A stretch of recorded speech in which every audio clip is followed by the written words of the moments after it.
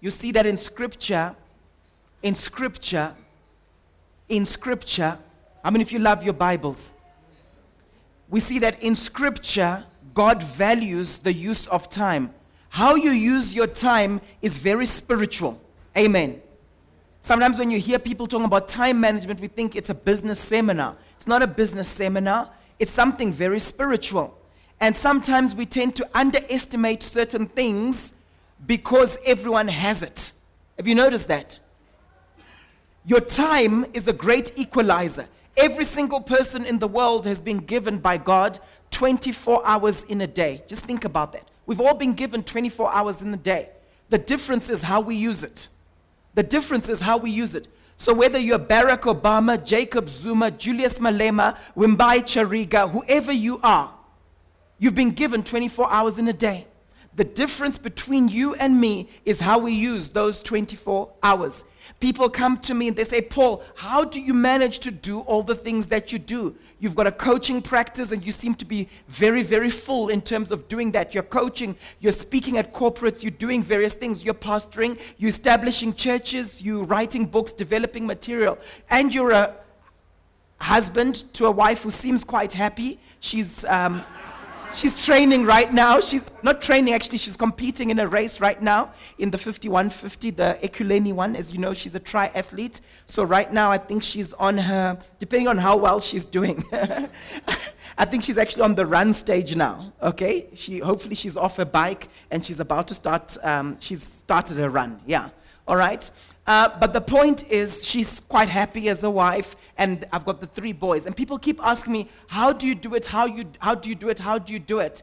And the key thing, ladies and gentlemen, is how I use my time. So I want to share with you from Scripture some principles around managing your time and managing yourself. And today I'm going to give you almost theological foundations around it. And in a couple of weeks, I'll go into some of the practical things. Ephesians chapter 5, verse 15 to 17. The book of Ephesians chapter 5, verse 15 to 17. The Bible tells us here, it says, see then that you walk circumspectly. Now, circumspectly isn't a word we typically use nowadays. How many of you in the last week have used that word? How many of you said, honey, let's just walk circumspectly?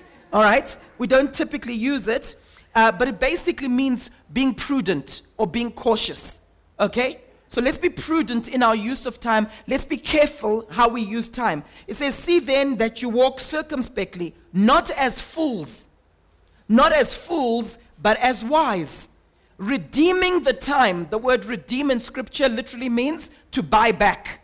Okay? To buy back. In other words, when you've wasted time, when you've had years and years and years of not knowing the Lord, okay, it's important to redeem the time. How many of you are continuously in a mode where you're redeeming the time? Right? Right? Redeeming the time because the days are evil. This is very powerful. There's a lot of revelation here. I have to redeem my time. Why? The days are evil. In other words, there's a lot of soulish pressure working against you, right? Wanting to distract you from the purposes of God in your life. So because of that pressure, because of the strategy of the enemy against me and against my purpose, I have to be watching. I have to walk circumspectly with regards to my use of time. Can you see that? And a sign of foolishness is where you don't use your time effectively. That's why it says, not as fools, but as wise. So one of the marks of a wise person is seen in how they use their time, right? But as wise people, redeeming the time because the days are evil. Therefore, do not be unwise, but understand what the will of the Lord is. So what is the key to managing your time? Understanding God's will for you. Understanding God's will for you. How many of you have got KPIs at work? Right? Key performance indicators. You've got that. Or whatever you call them. KRAs, whatever you want to call them. Even a job description. How many of you, just raise your hands, right? You know what your purpose at work is, right? You know why you are there. And how many of you know that when you know what your purpose at work is, it actually helps you when people try to distract you, doesn't it? But when you don't know what your purpose is, there's no way of measuring whether you're focused on it or not. So it affects your use of time. So there's a relationship between purpose and use of time. Purpose and time management. If you don't know your purpose, if you don't know why you are here, you will not be effective in your use of time. One of the first things to do when you want to help someone to use their time effectively, help them to discover their purpose. How many of you are clear about your purpose? I'm just seeing a few hands only. So this message is for you. So what we often call time management should be called purpose management. Amen? You've heard the phrase before, do not sweat the small stuff. Do not sweat the small stuff. Do not sweat the small stuff. Do not focus your energy on things that are not important. You might have heard the phrase before, keep the main thing the main thing. You know why a lot of us struggle in life? We do second things first instead of first things first. Amen? And those second things aren't always bad things. They're not always sinful things. And that's the enemy's strategy against you and me. It's to get us distracted with things that are not the main thing. Amen. So I wanted to lay that as a foundation and for you to know that time management is very, very spiritual. That's why you find Jesus would say things like, I do only what I see my Father doing. He was very, very conscious and circumspect about his use of time. He only did what he saw the Father doing. You hear Moses speaking about this when he says, we don't want to just go ahead unless your presence is with us. Amen. Now, what is interesting for me is some research has been carried out, and it's been found that people spend 20% of their time doing what they were born to do. The average person spends 20% of their time, of his or her time, doing what they're born to do, and the other 80% doing what other people could be doing.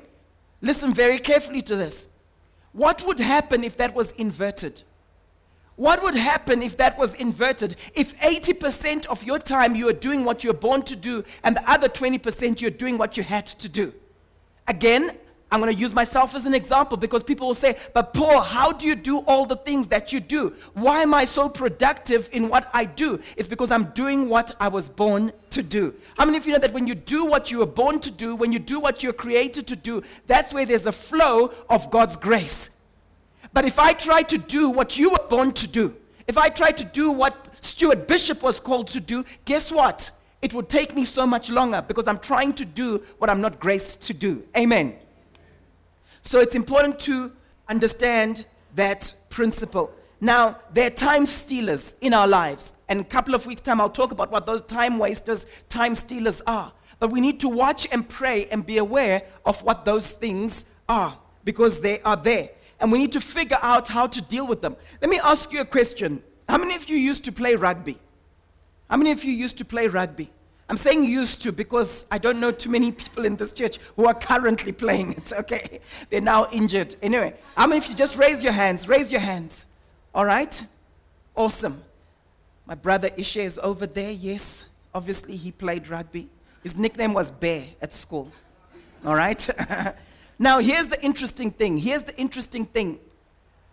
If someone tackled you in rugby, would you complain about it afterwards? Would you say, it's not fair, coach, it's not fair. Did you see how that guy from that other team tackled me? You wouldn't say that. Why? Because people are supposed to tackle you in rugby, and you're supposed to tackle them. So the norm in a rugby game is you should expect that when you've got the ball, someone will come and they will attempt to tackle you. How many of you have ever been rugby tackled at work? Like you're about to give a presentation and someone just comes and they tackle you. Okay? You would put in a grievance, wouldn't you? You would be like, wait a minute, how'd you just come and just take me out like that? And in fact, when someone actually does that to you, you tend to get injured because you're not expecting it. I remember when we played rugby against big teams, we were told, don't worry guys, the bigger they are, the harder they fall. Right?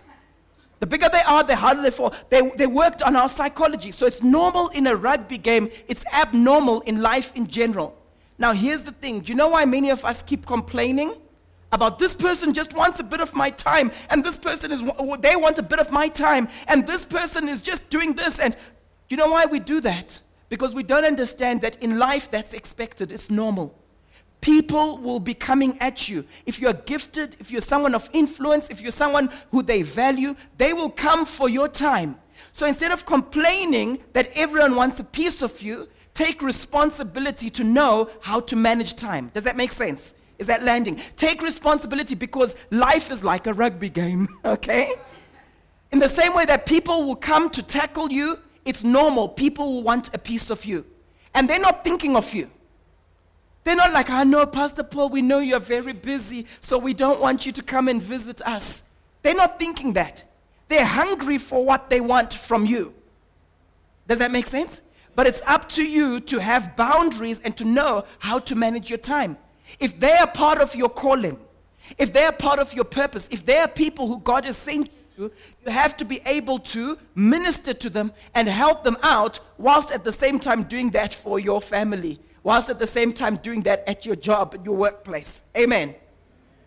In rugby, if someone comes and they try to tackle you, you have to know how to fall down properly and not fall down and get injured. Amen. So I want to share with you this, because people will always want a piece of you. Let's get used to it, folks. So you can't really manage time. Time is constant. You can't really manage time. You have to manage your purpose. Amen. So to redeem your time means to reclaim, to recover, to retrieve, to rescue, and to regain it. Elizabeth George, speaking of how we have to make the most of our time, said, we cannot manage time, we can only manage ourselves. We can only manage ourselves. I like this story of a particular lighthouse keeper. A lighthouse keeper who worked on a rocky stretch of coastline received his new supply of oil once a month to keep the light burning. Not being far from shore, he had frequent guests. One night, a woman from the village begged him for some oil to keep her family warm. Another time, a father asked for some oil for his lamp to light his way back home. Another friend needed some oil to lubricate a squeaky wheel. Since all the requests seemed legitimate, here's the catch, since all the requests seemed legitimate, the lighthouse keeper tried to please everyone. How many of you are people pleasers here? Right? And to grant all the requests that came across his path. Towards the end of the month, he noticed that his supply of oil was very low.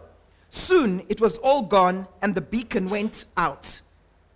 That night, several ships were wrecked, and lives were lost. When the authorities investigated, the lighthouse keeper was very repentant. To his excuses and pleading, their reply was, you were given oil for one purpose, to keep the light burning. You were given oil for one purpose, to keep the light burning. What's your purpose? What has God anointed you to do? What has God given you energy and resources to do? That's what you must focus your life on. That's where you must pour your virtue, your strength, your power to. Other people will come to you with legitimate cases. Are you doing what you're seeing Father God doing in your life? Are you seeing the video of your life playing and you're saying, today, that's what I'm going to do?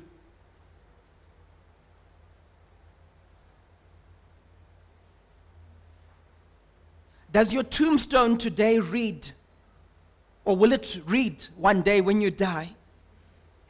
Died at 21, buried at 70, if you're a 21-year-old. Someone once said one of the richest places in the world is the graveyard, because that's where there's so many gifts, so many treasures, but they were never used. Amen? So let me share with you some principles with regards to time. So what is the nature of time? Firstly, time is an unseen force. It's unseen. You can't see it.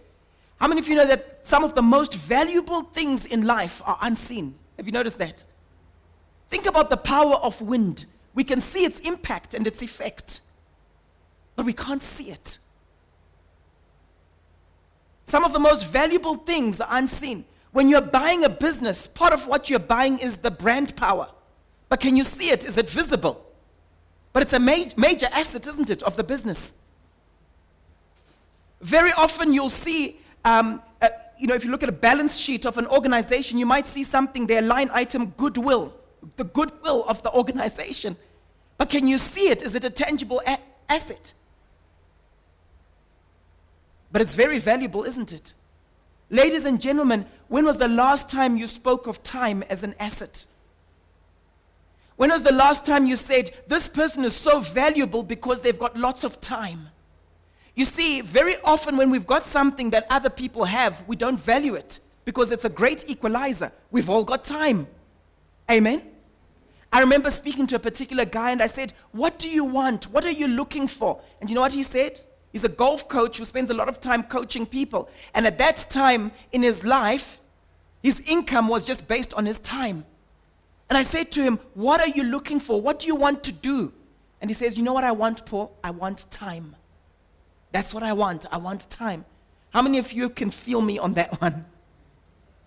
You just want time. That's what you're longing for. You can redeem the time. I'm going to show you how you can redeem the time. Where sometimes you feel like there are not enough hours in a day. The problem isn't the hours in a day. The problem is how you're managing those hours in a day. I'm shocked by how inefficient a lot of people are. Because where they're complaining that the traffic, oh, it takes me 2 hours to get to Joburg. They're complaining about that. And I'm sitting in my car and I'm thinking, Lord, I thank you for this time. I thank you for the space I have to pray for people. Amen? I thank you for the space I have to listen to this message I've been needing to listen to. So for one person, they see it as killing time. They see it as a waste of time. For someone else, they're seeing it as, this is an opportunity for me to invest in this time. How many of you know what I'm talking about? That you can either kill time, or you can spend time, or you can invest time. I think I've shared with some of you before, there was a time when I was going to watch Samuel play cricket a couple of years ago in Bryanston. He doesn't play cricket anymore. Praise God, hallelujah, thank you, Jesus. Right? You know what I'm talking about. When you go and watch your son playing cricket, what happens? You're not really watching your son playing cricket, right? You're sitting and waiting for him to bat, right? And then if he goes out for a duck, you're like, what is that all about, folks? Right?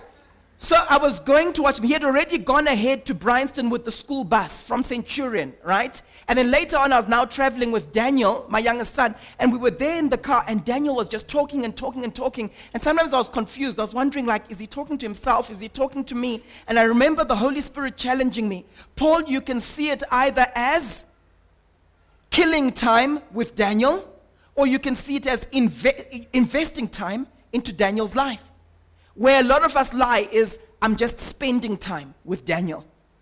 I don't want to just spend time with Daniel. I want to invest time in Daniel. I don't understand people who will say to me, Paul, I'm killing time. Hey, I'm bored. Hey, I was so bored. I don't understand that. I remember growing up, we had a family friend, and when his kids would say, Dad, I'm bored, he would say, oh, what a silly child. You'd say, oh, what a silly child, because that means you're not being creative. Amen?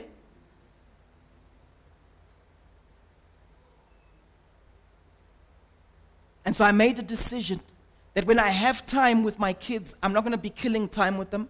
I'm not going to be spending time with them. I'm going to be investing time. Amen. The second principle, we're talking about the nature of time. Time is an equally distributed resource to everyone. So no one was born with more time than other people. You know, sometimes you can say that person has an unfair advantage. They've got lots of money. They were born with money. They inherited lots of money. Or they're born on the right side of the railway track. Or they went to that wonderful school. You can say that. But when it comes to time, we've all been given 24 hours in a day. Thirdly, time is constant. We know that. I know sometimes you feel like, oh, the time went quickly. But how many of you know that 1 hour when you were a small child, when you were 1 year old, and 1 hour when you're a 43-year-old, it's actually the same. But it doesn't feel like it, does it? All right? But time is constant. And then next, our perception of time often differs. Sometimes when I'm waiting for people, it's actually the most glorious time. Sometimes I'm disappointed when they arrive. Why? Because I've said to myself, instead of being irritated that this person is always late, I'm going to take that time I have as a gift to catch up and call someone. Often when I'm coaching people, I'm coaching a whole lot of people back to back. Often my days, some of you don't know this, but I can have 11 or 12 sessions back to back where I'm coaching people all day. No lunch break. Okay? And then in the evening, I'm counseling couples. Okay? Sometimes my days can be like that. But you know what? When someone then is late for a session, they're apologizing, and I'm saying, no, thank you. I needed the break. And I managed to make 1 or 2 phone calls. Amen? So our perception of time very often differs. What you call a long time, someone else sees it as an opportunity. Sometimes you feel like, I just don't have enough time, while someone else feels like, what am I going to do with my whole day? The people who say, what am I going to do with my whole day? You know what the problem is? They haven't figured out their purpose. Let me tell you something. When you've got a God-sized vision and you've figured out your purpose, you will always have something to do with your time. Amen? Right now, we're working on a particular book. It's come back from being edited from the manuscript. It's called Apostolic Technology. It'll be out in the next few weeks. Very powerful book. It's about how to establish churches and how to establish people with territorial governing influence in regions. So it's come back. So I'm now working through that book. It's going to be the longest book we've done. Okay? When it's there in A5 format, it'll be about 700 pages. But it's very, very powerful. So guess what I'm doing? Every moment I have, my wife looks at me and she's like, you're very focused. Are you going to get out of your study? Type of thing, right? So while other people are binge watching TV programs and so on, I've got a goal. I know what my purpose is. And so I'm going through that material so that the book is done and I've got a deadline. Are you hearing me? There's what's called Parkinson's Law. How many of you know Parkinson's Law? Right? It's named after the guy who spoke about it. Parkinson's Law is basically this. You will use up whatever amount of time you are given to do a particular thing, right? Whatever amount of time has been allotted to a particular piece of work, your work will expand to fill that time. Are you hearing me? Right? So if you're told you've got a half-day job, guess what you're going to do? You're going to do a lot of work in that half day. Just be careful of half-day jobs, those of you with half-day jobs. Because you'll find yourself working and producing even more than the people who are working full-time. Why? The people who are working full days, they just spread out their work for the time allotted to them. You know what I'm talking about? I was coaching someone recently at one of the banks who works half days. She's extremely efficient. She doesn't have long coffees and teas and so on. You know what I'm talking about. You can say, I work 8 to 5, Pastor, I work 8 to 5. But the first 45 minutes, you're catching up with people.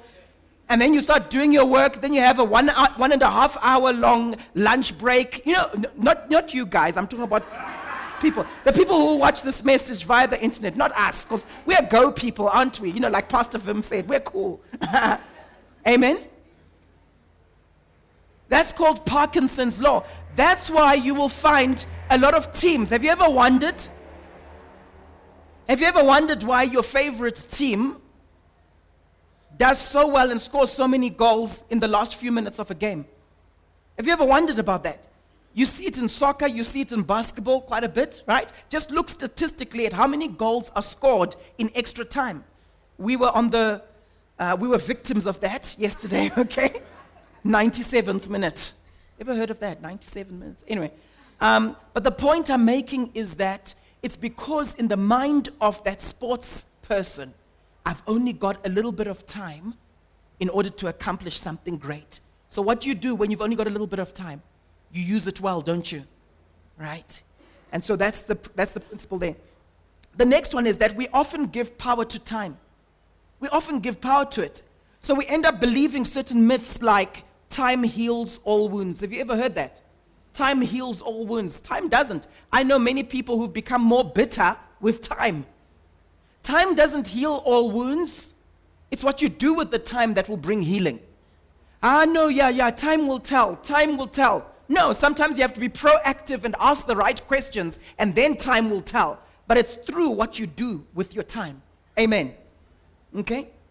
Now, there are two major ways of looking at time management. There's what we call conventional time management and what we call inner time management. Conventional time management is where you say, at 8 o'clock I do this, at 10 o'clock I do that, at 12 o'clock I do this. All right? That's conventional time management. And many of us are good at that. But we have what we call inner time management that a lot of people aren't familiar with. Inner time management is, how was I feeling when I was doing that particular thing? Okay? And many times we do things at the wrong time of day. Have you noticed that? Right? So you'll find with a lot of people, late in the afternoon, 3:30 p.m., when lunch is way back there and supper is way ahead there, then you want to do this intellectually taxing piece of report, right? And you know that that's not the best time for you. I remember what used to happen to me. I was a bit of a night owl, and I had this thing of, I can't go to bed until I finish this piece of work, right? And then my wife said to me at a certain point, I think you should be going to bed a bit earlier. Why don't you try going to bed a bit earlier and then waking up earlier, and you'll find yourself more productive. And I took her advice, and I realized that things that were taking me 3 hours to do in the middle of the night there, half asleep, right? I was finding that if I woke up early and did the same thing, it could take me half the time. That's called inner time management, right? Where do you peak? Where do you peak? Are you a good morning person? Are you a good night person? Right? Are you fitting in the right activities at the right time of day? So inner time management is about monitoring your energy levels and determining how to prioritize your activities. And then the next thing I want to tell you about the nature of time is that your use of time will determine your productivity. Your use of time will determine your productivity. You know what the sad thing is? The sad thing is a lot of people are very efficient, but they're efficiently doing the wrong thing. You don't want to just be efficient, you want to be effective. Remember, effectiveness is about doing the right thing. Efficiency is about doing things right. I don't know about you. Do you remember the story about this jungle, one of the African jungles? And there are these guys, and I mean, they were just brilliant in terms of, a reforestation program, and, they're chopping down certain trees and so on. They were doing various things, right? And then there's this helicopter that comes down after some time, and the guy basically says, sorry, wrong jungle, all right? They were very efficient in what they were doing, and that's what managers often are like. Good managers, very efficient. But a leader will come and will tell you about being effective. Amen? So don't just be good at managing your time. Manage your time aligned with the right purpose. Amen. Some of you right now in your lives, you're very efficient, but you're efficiently doing the wrong thing. So let's have a look at what the Bible teaches about managing our time. The first principle, and we've covered it a little bit, is this. We ought to be wise in our use of time. In Ephesians 5, verse 15 to 17, God has called us to apply wisdom in how we use our time. See then that you walk circumspectly, not as fools, but as wise, redeeming the time, because the days are evil. Therefore, do not be unwise, but understand what the will of the Lord is. So you can impress people when you go to work on Monday and say, guys, don't walk circumspectly. And then just test them, because they'll act like they know what you're meaning. Yes, boss. And they'll go and look it up later. Okay, B, there's a relationship between using time productively and knowing God's will for our lives. And I've mentioned that to you earlier on. And we see that there in verse 17. Understand what the will of the Lord is. A lot of us, we understand God's general will, don't we? We've got a sense of I think with my life, I think this is what the Lord would want me to do. But how many of you ever visualize what you want your day to look like? Like what you want tomorrow to look like? You see, dreaming is not just about the future. You can also dream about today. Amen? You can also visualize, this is what I want my day to look like right now. I might have shared with you guys some time ago, but often I will visualize my day. I'll visualize my day.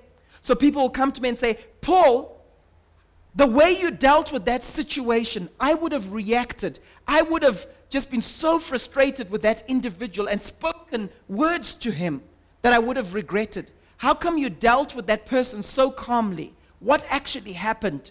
And then I want to say to these people, It's because I was just pressing the replay button of a video I'd already played many times over.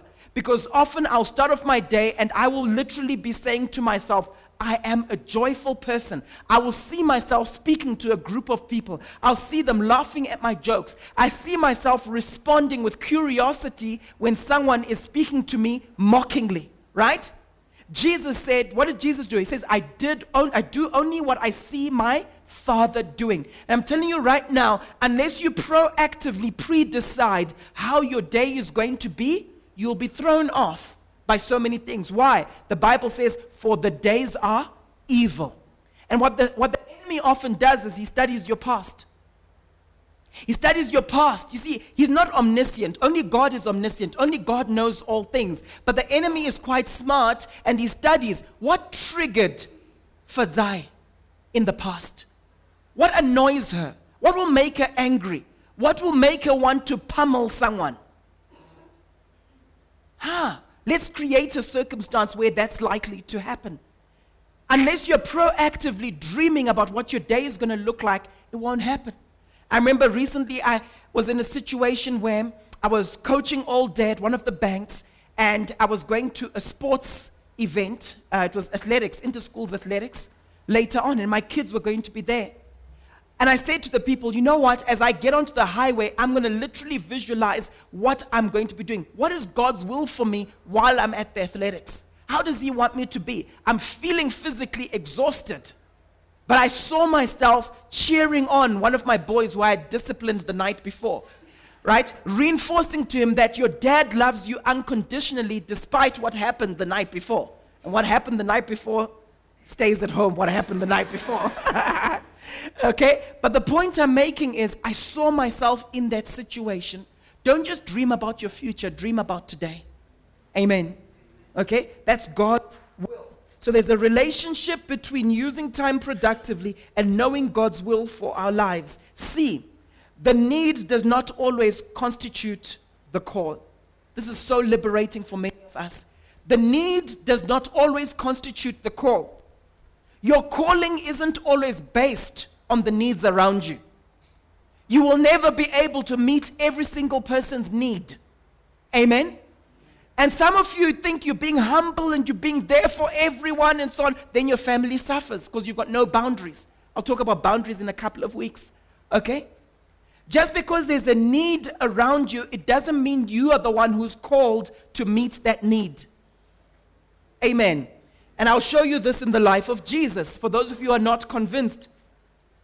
Mark chapter 6, verse 30 to 34. Ladies and gentlemen, I've seen it in many families. Sometimes it's actually a form of pride. How many of you have always been the provider for everyone? You know, I will sort you out. And there's a form of pride there where we want to be superwoman for everyone. It's not always the right thing, because sometimes you're not able to. Sometimes you're not able to. And part of self-awareness is being aware of your limits. Being aware of your limits. Mark 6, verse 30 to 34, it says here, and the apostles gathered themselves to Jesus and told him all things, both what they had done and what they had taught. In other words, they were accountable for their use of time. Jesus had sent them out on a mission. They came back and they reported back, this is how we've used our time. This is what we did, and this is what we taught. Have you noticed that accountability gets you to a place in your life where you're using your time well? Because you have to give feedback. Many of you go through the day, and if we were to come to you and say, so what did you do today? How did you spend your weekend? For some of you, it's a blur. For some of you, you've forgotten. For various reasons. There are various reasons why people forget what they did over the weekend. Amen? Hopefully it doesn't apply to any of you in this room. Right? For many people, it's a blur. But we see in Scripture, we must be accountable for our use of time. Why? We are stewards of the time that God has given us. I see my time as a gift. There are many people who've died prematurely. But the time God has given me, it's actually a gift. But I must be able to say, this, Lord, is how I used my time. Amen? This, Lord, is how I used my time. And it goes on to say, so they shared what they had done and what they taught. And he said to them, come aside into a deserted place and rest a little. Say to the person next to you, rest a little. You see, when I talk about managing your time, I'm not saying just work, work, work, and never rest. I'm talking about chunking your time. One of the powerful things in terms of time management is chunking your time, where you know for every 90 minutes in a day, this is what I've allocated that 90 minutes for. Amen? And sometimes you might allocate that 90 minutes for rest.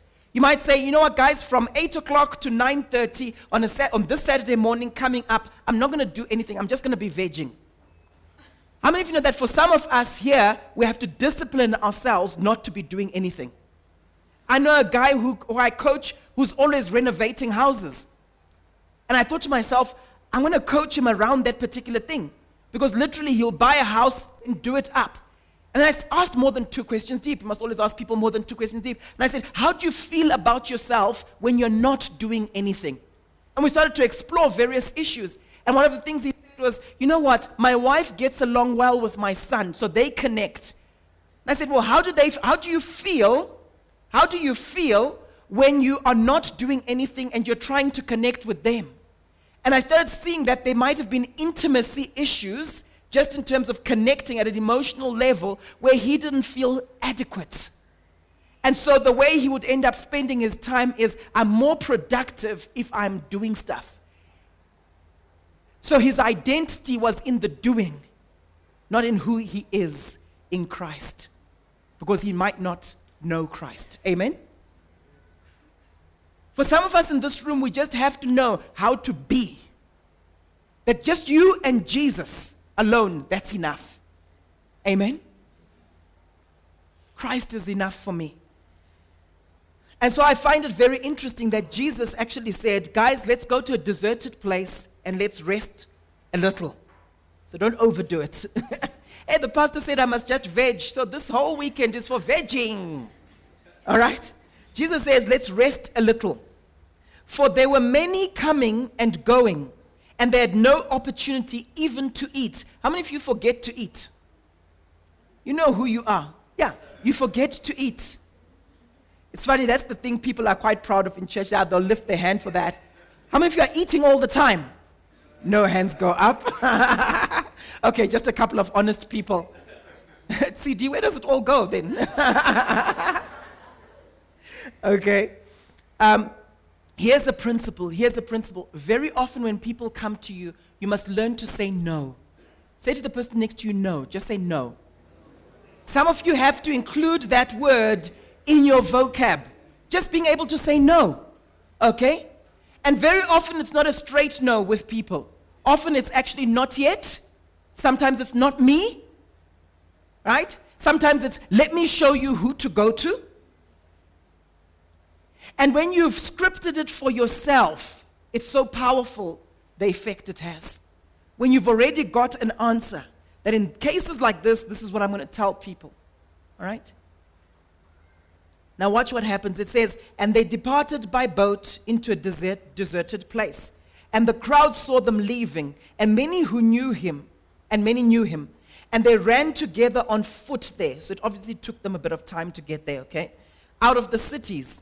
And they went before them and came together to him. And going out, Jesus saw a large crowd, and he was moved with compassion. You know what compassion does? When you've got compassion for people, there's grace to minister to them. Right? It's very difficult ministering to people when you don't love them. And he moved with compassion toward them because they were like sheep without a shepherd, and he began to teach them many things. Okay? So Jesus was not moved by crowds. Crowd is there needing him. He was still able to say, guys, let's go to the other side. For some of us, what will we do? The crowds come, honey, family, please, just understand, the crowds are here, this is my time. And we go. And then we burn out. And just remember, one of the pillars of burnout is exhaustion. Another pillar of burnout is cynicism. When you mix cynicism with exhaustion, very often it results in burnout. You can be exhausted but not burnt out. You can be cynical but not burnt out. But that combo is lethal. Cynicism and burnout. And cynicism and exhaustion. Amen? So watch out. Be careful of stinking thinking. D, our activities should be ultimately directed by the Father's will. In Mark chapter 1, verse 32 to 39, it says, "And at evening, when the sun set, they brought all those who were diseased to him, and those who had been demon-possessed, and all the city had gathered at the door." So you're complaining about those 5 friends of yours that are always bothering you. Look what Jesus was experiencing. All the city had gathered at the door. At the door. Not in the city hall. At the door. "And he healed many who were sick of different diseases and cast out many demons. And he did not allow the demons to speak because they knew him." Watch this. "And rising up quite early in the night, he went out and went away," where? "Into a deserted place." How do we manage our time effectively? Always have that place where you retreat. Always have that place where you say, you know what? I need to withdraw from my day job. I need to withdraw from people. Even if you're an extrovert. Even if you're that person who likes people. How many of you here like people? You're a people person. Taffy. Guys here. Okay. Now guys, to be honest with you, I'm also a people person. But because my life is always with people, often I don't like being invited to things. I'm just saying. Often I don't like being invited. You know, there's some people who complain when they don't get invited. "Hey, how come I was the last one to, hey, how come Often I don't like being invited because when I'm not invited, it's like, phew, I've got space to recover. I've got space to recover. Please, those of you who've recently invited me to stuff, thank you. I feel honored. I'm thinking of Sipa. I'm looking at Sipa. And it's like, okay. I feel honored. But the point I'm just making is, for us to be effective in what we do, we have to have those moments where we go to a deserted place. I still remember in my varsity days in the 90s, I was always like with people, and people were always at my place, and I was always with people. And I remember at a certain point feeling sad when I went to visit one of my friends and I saw that they weren't there at their digs. And I felt the sadness, and the Lord convicted me. I remember it was in about 98, 99. And he says, "Am I not enough for you?" And he started showing me that, "Paul, you have to learn to enjoy your own company." And I don't know if I prayed strong prayers at that point, but I really enjoy my own company. Okay? Now watch what happens. It says he went out and went away into a deserted place. And what was he doing? He was praying there.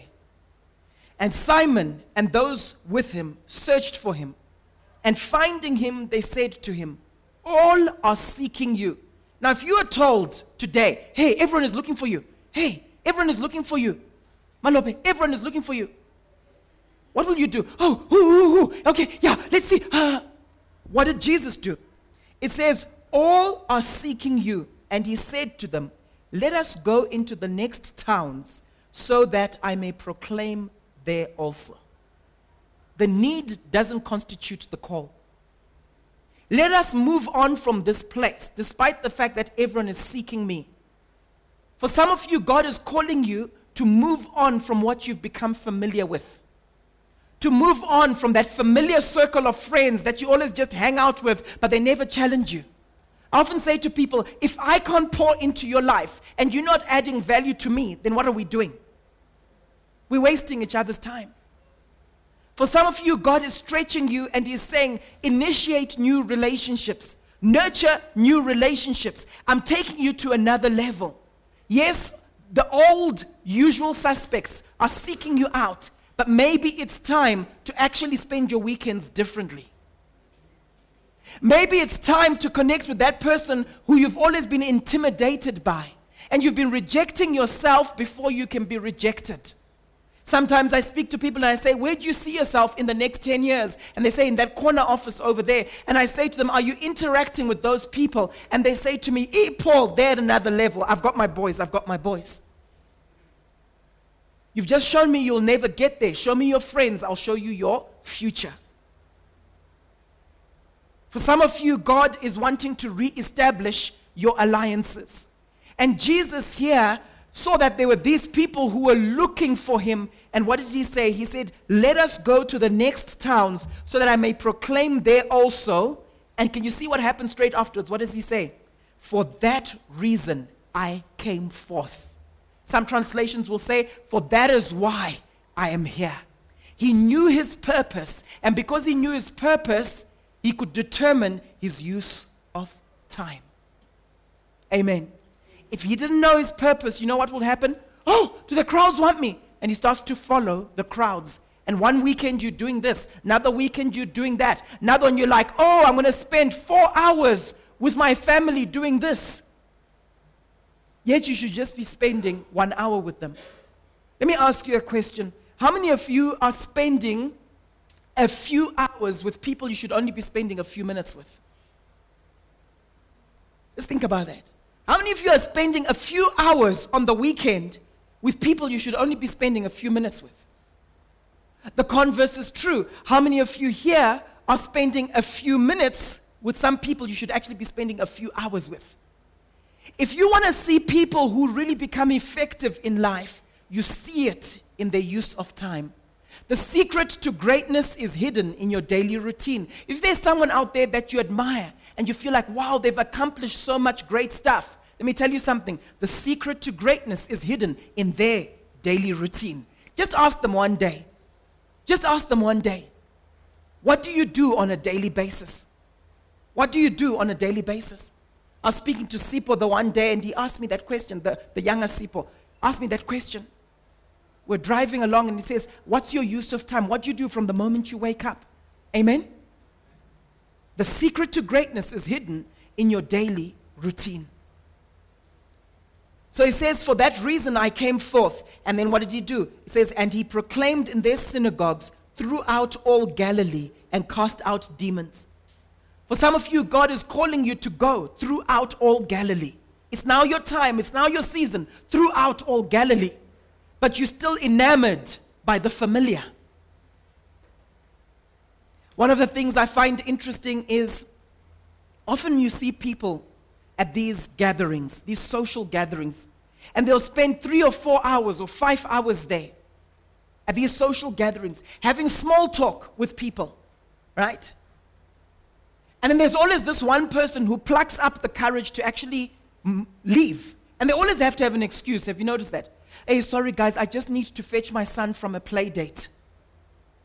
And then what does everyone else do? Am I parking you in? Am I parking you in? Okay, yeah, I think I'm also going to go now. And the question I've always had is, at what point did all these people want to leave? And then I challenge people on this and I say, why don't you just go when you need to go? Why don't you just be like me, where I'll say to people, guys, it's been real, it's been great, and I would have had the quality time for that hour. But then now I'm working on something else because my purpose is compelling me. My purpose is determining how I use my day. Amen? Here's the principle. Many of us respect people enough so we don't cancel on them. So I will say, sorry, I cannot meet you today. I've got a meeting with Sipo. Because I respect Sipo, I can't cancel on him. How many of you respect yourself enough to keep appointments with yourself? Sorry, I can't meet with you today. I just need some me time. Without feeling guilty. Sorry, I can't meet you today. I'm just reading that book that Paul recommended. Because the best gift I can give the people around me is my own personal development. Jesus was able to leave his disciples, to leave the crowds, go to a deserted place and be by himself and not feel bad about it. Some of you, God is calling you to that deserted place, but you never do that because you're a people pleaser.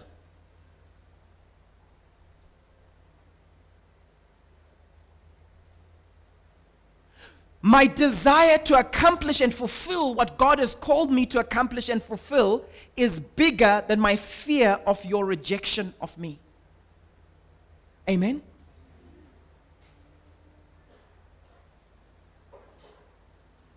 E. There is a time for everything. So we're talking about seasons. Ecclesiastes 3, verse 1 to 8. This is a scripture we all familiar with. Many of us should be.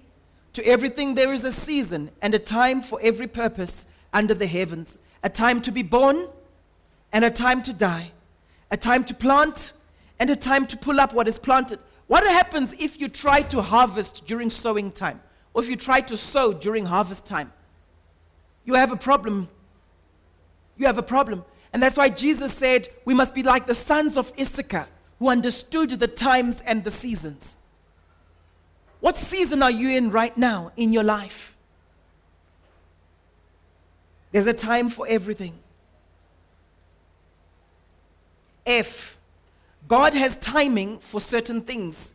In Galatians 4, verse 4, very powerful, it says, but when the fullness of time came, God sent forth his Son. So God in his sovereignty does certain things at a certain time. But in addition to that, there are certain things he does after we've fulfilled certain requirements.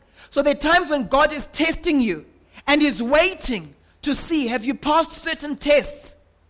How many of you know that you have to have passed your matric in order to go to university? So you can pray and pray and pray when you're in grade 10. You can be praying and praying and praying. Lord, I pray for an acceleration anointing that I enter that university.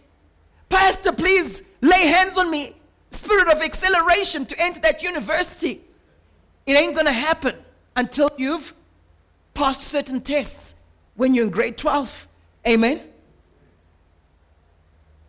So there are things God does in his own sovereignty. There are other things that he will do in your life after you've fulfilled certain requirements. Could it be that you're praying for a certain breakthrough, but God is just waiting and he's saying, have you fulfilled certain requirements?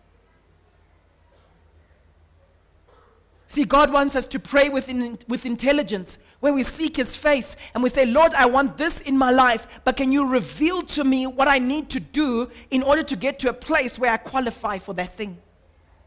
Amen?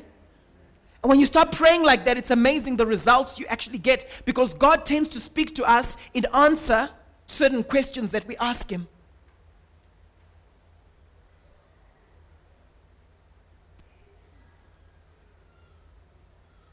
I find it amazing when you look in scripture, but when the fullness of time came, God sent forth his Son. What does the fullness of time look like in your life right now? Maybe you're praying for a husband. Maybe you're praying for a wife. What does the fullness of that time look like right now? See, what often happens is we sometimes are waiting for God. And we're like, I'm just waiting on the Lord. I'm just waiting on the Lord. But if we could hear what heaven was saying, heaven is saying, well, I'm waiting for you. Because there's certain areas in our lives where God wants us to be proactive, to activate certain things. There are things you can do from earth that activate heavenly activities. Amen? G, we ought to conserve our energy levels by responsibly delegating certain activities. We ought to conserve our energy levels by responsibly delegating certain activities. And we see this in Exodus 18, verse 17 to 24. And Moses' father-in-law, Jethro, said to him, the thing that you do is not good. Now, was Moses doing anything bad? He wasn't doing bad stuff, but he wasn't being efficient with his use of energy. He was trying to counsel everyone. He was judging the affairs of everyone. And I believe, influenced by the Holy Spirit, his father-in-law Jethro labels it as, what you're doing is not good. How many of you know that there's certain people we need to be pulling out of the kitchen and actually saying to them, sit down, what you're doing is not good. But it's good. I'm serving everyone. What you're doing is not good. Sit down. Amen? For some of you, that's a word right now. Ask yourself, what do my children need from me that only I can give them? Then give them that. The rest you can delegate. What does my wife need from me that only I can give her? Let me give her that. Other things can be done by other people. Amen? So Jethro said, what you're doing is not good. you will surely wear away. You will what? You will surely wear away. Some people's self-awareness is so low, they can't see the fact that they're wearing away. They can't see the fact that, yes, they're doing 1,000,001 things, but they're not nice to be around. It's not nice to be around them. Amen? You know those people who are very super organized, but they don't understand, why are my children always just acting out like this? What's going on? And I say, they're just absorbing you. They're just absorbing you. They're just absorbing you. He says, both you and this people that is with you, they will wear away. For this thing is too heavy for you. Are you aware right now of the things that are too heavy for you? This is inner time management. There are a lot of people, and it's usually a particular personality type, that overestimate their strength. You know those people who are always canceling on everyone. Why? Because they overcommit. So you look at their to-do list for the week, and they've got 1,000,001 things. Then as the week goes by, they're canceling on everyone. You're like, why did you put this down on your to-do list in the first place? And then the following week, the same cycle continues. And then he says, you are not able to perform it alone. So he was doing good stuff, but unfortunately, he was the only person doing it. Are there other people who are longing to assist you in what you have to do? I would love this church to have many more marriage counselors. I would love this church to have many more people who are counseling. That's why we're putting a counseling system in place. Because at the moment, we've just got a few people who are counseling. Amen? We've got many of you who've come for counseling training. Few of you who are actively counseling. You know what I'm talking about. We've got many of you who've come for evangelism training. I don't want to make judgments now, but few of you who are doing it. So he says, you are not able to perform it alone. Is the Holy Spirit saying that to you this morning? Are there certain things you're doing where the Lord is saying, you know what, delegate to your kids more? There's certain chores where I said to my wife, we said to each other, the kids could be doing this. Yes, they can actually do it. I was so proud of Samuel the one day where he came to me and says, Dad, can I help you with that? I thought to myself, yeah, he technically speaking can. But you see, often we don't allow our kids to help us because we focused on efficiency.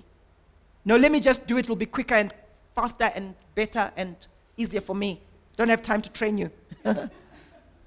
Okay? He goes on to say, listen now to my voice. I will give you counsel, and God will be with you. You be for the people toward God, that you may bring the causes to God. You shall teach them ordinances and laws, and you shall make them know the way in which they must walk, and the work they must do. In other words, delegation. And you shall look out of all the people. So there were qualifications for who you delegated to, right? Able men, such as fear God, men of truth. Who's the man of truth here? Yes, Jimmy definitely is. Men of truth, hating unjust gain, and place such over them to be rulers of thousands and rulers of hundreds. So some can rule thousands. Some can be a ruler over just hundreds. Rulers of 50s and rulers of 10s. And let them judge the people at all times. And it shall be, every great matter they shall bring to you. You know, some of us never do this because we think we're being arrogant, right? Come on, as leaders. We think we're being arrogant, like, hey, guys, I'll just deal with a few difficult cases. You guys just, do the run-of-the-mill stuff. People struggle with it because it feels like you're being arrogant. But this was the advice Moses was given. And it shall be, every great matter they shall bring to you, but every small matter they shall judge. That'll be so nice. Every difficult marriage counseling case, Paul, you can deal with. And then the smaller ones, the smaller nyana ones, others can deal with. How many of you would like that? Okay? I would. And make it easier for yourself. There's nothing wrong with making things easier for yourself. How many of you need things to be easier for yourselves? Okay? and they shall bear with you. If you will do this thing and God command you, then you shall be able to endure. In other words, you shall be able to do things for the long haul, not just for 2 years. And all this people shall also go to their place in peace. There'll be peace for everyone all around. And Moses listened to the voice of his father-in-law and did all that he had said. H. We should not take the time we've been given for granted. In the book of Psalms 90, verse 12, and Psalms 39, verse 4, look at this. So teach us to number our days. What is numbering your days? What does that mean? To measure our days. To know that our days are limited. We're not going to be on earth forever. You know, some young people kind of just think that, hey, I'm here to stay. Nothing can happen to me. If you were told that you've only got 90 days left to live, how would you live your life? How would you live your life? If you were told you've only got 90 days left, we'll do things very differently. Lord, teach us to number our days. Why? That we may gain a heart of wisdom. We become wiser with our use of time when we know that time is a limited resource. How many of you have had situations, we see this. If you're in a blended family situation and you're not staying with all your kids, right? And then you only have that child you had from before. You know, where I come from, they say, anyway, they've got a term for it. But anyway, that child you had from before, right, is now staying with you during a particular vacation. What do? You've only got 2 weeks with that child. There's a way you are, isn't it? Come on, those of you in those situations, people are nodding. There must be a number of people in those situations, right? But when you've got a child all the time and you're always seeing that child, sometimes we forget that, wait a minute, I had a conversation with my wife recently when we realized that for our kids, we've got fewer years left with them. Fewer years left with them than we've had with them. Then that becomes a wake-up call, because now you go home, it's a Sunday afternoon. You're not just thinking, hey guys, you do your thing, I do my thing. You're actually thinking, wow, I've just got this window to pour into them, to shape them. Because at 18, 19, they might be deciding, I'm out of here. Although I was talking to some people recently, they were saying kids are changing nowadays. They don't want to leave home.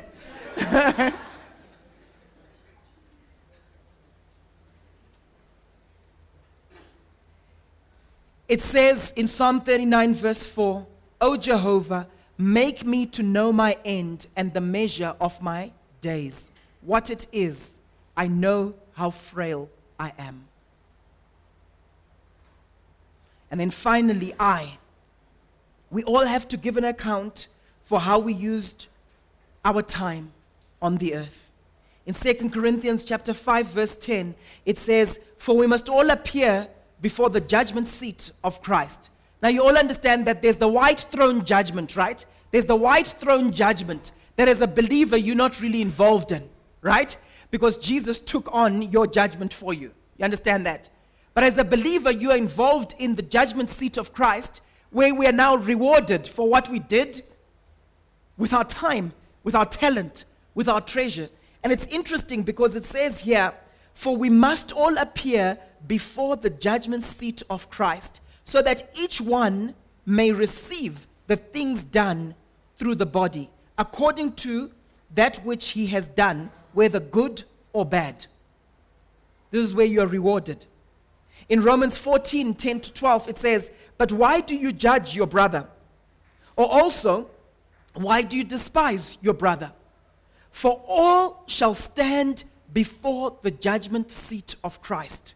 For it is written, as I live, says the Lord, every knee shall bow to me, and every tongue shall confess to God. So then, each one of us will have to do what?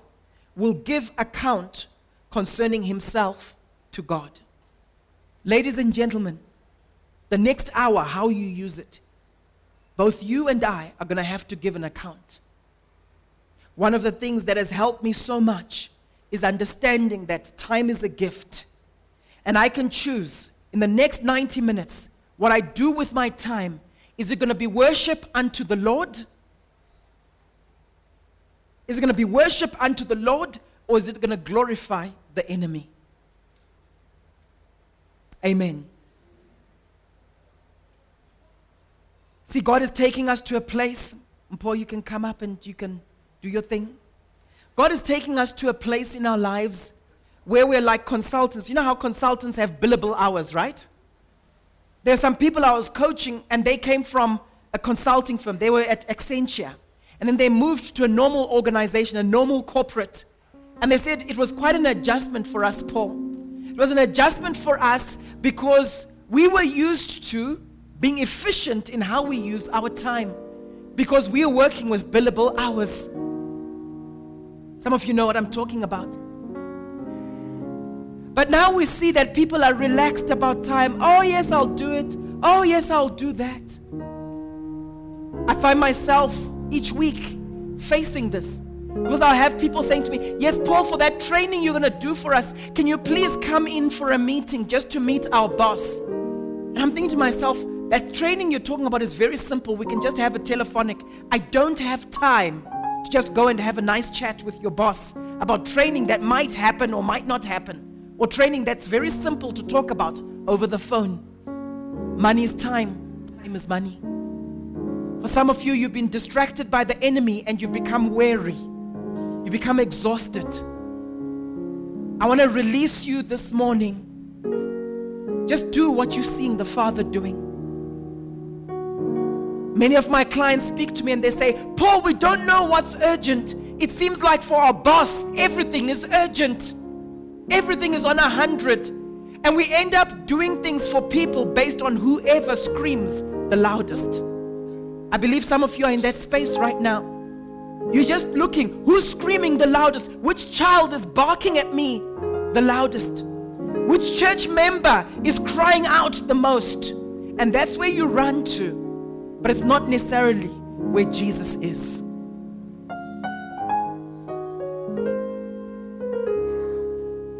I want to challenge you this morning, if you're in a place in your life where you don't really know your purpose, you don't really know what you were created for, where you don't really know what the main thing in your life is, where you're confused about it, and therefore it's affecting your use of time, just stand where you are. I want to pray a strong prayer for you right now.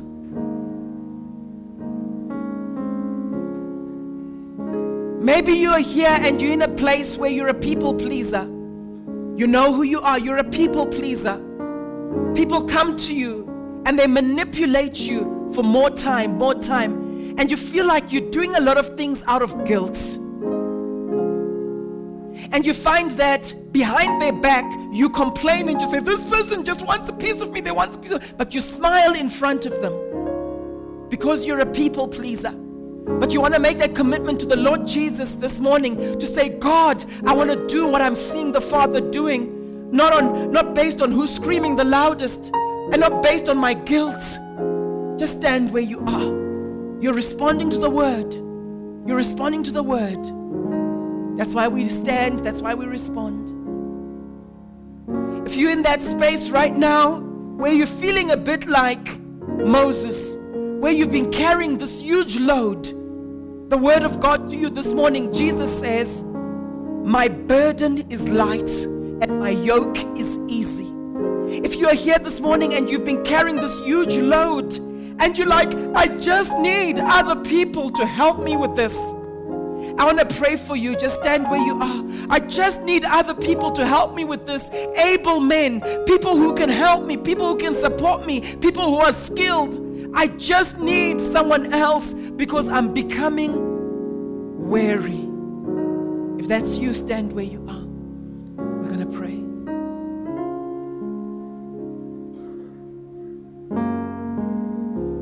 Father, you know your people.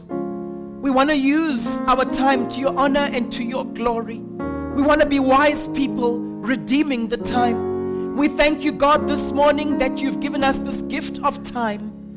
We thank you that we are alive and active right now. We thank you for the health that you've given us. We know that our days are measured. But we also know, Father God, that there's so much you can do in a day with us, in a week with us, in a year with us.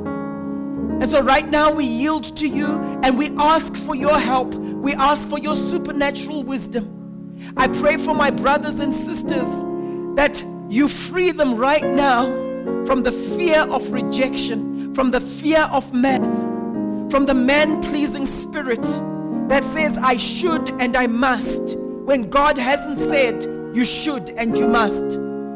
I pray for my brothers and sisters who are weighed down by burdens that you have not placed upon them. And right now I free you up and I release you to only carry Jesus' burden. His yoke is easy and his burden is light. Right now I pray for clarity concerning purpose, that they may be able to say like the Lord Jesus, for this reason the Son of Man came, to undo what the devil had done. I thank you for focus, Lord. I thank you for clarity of purpose.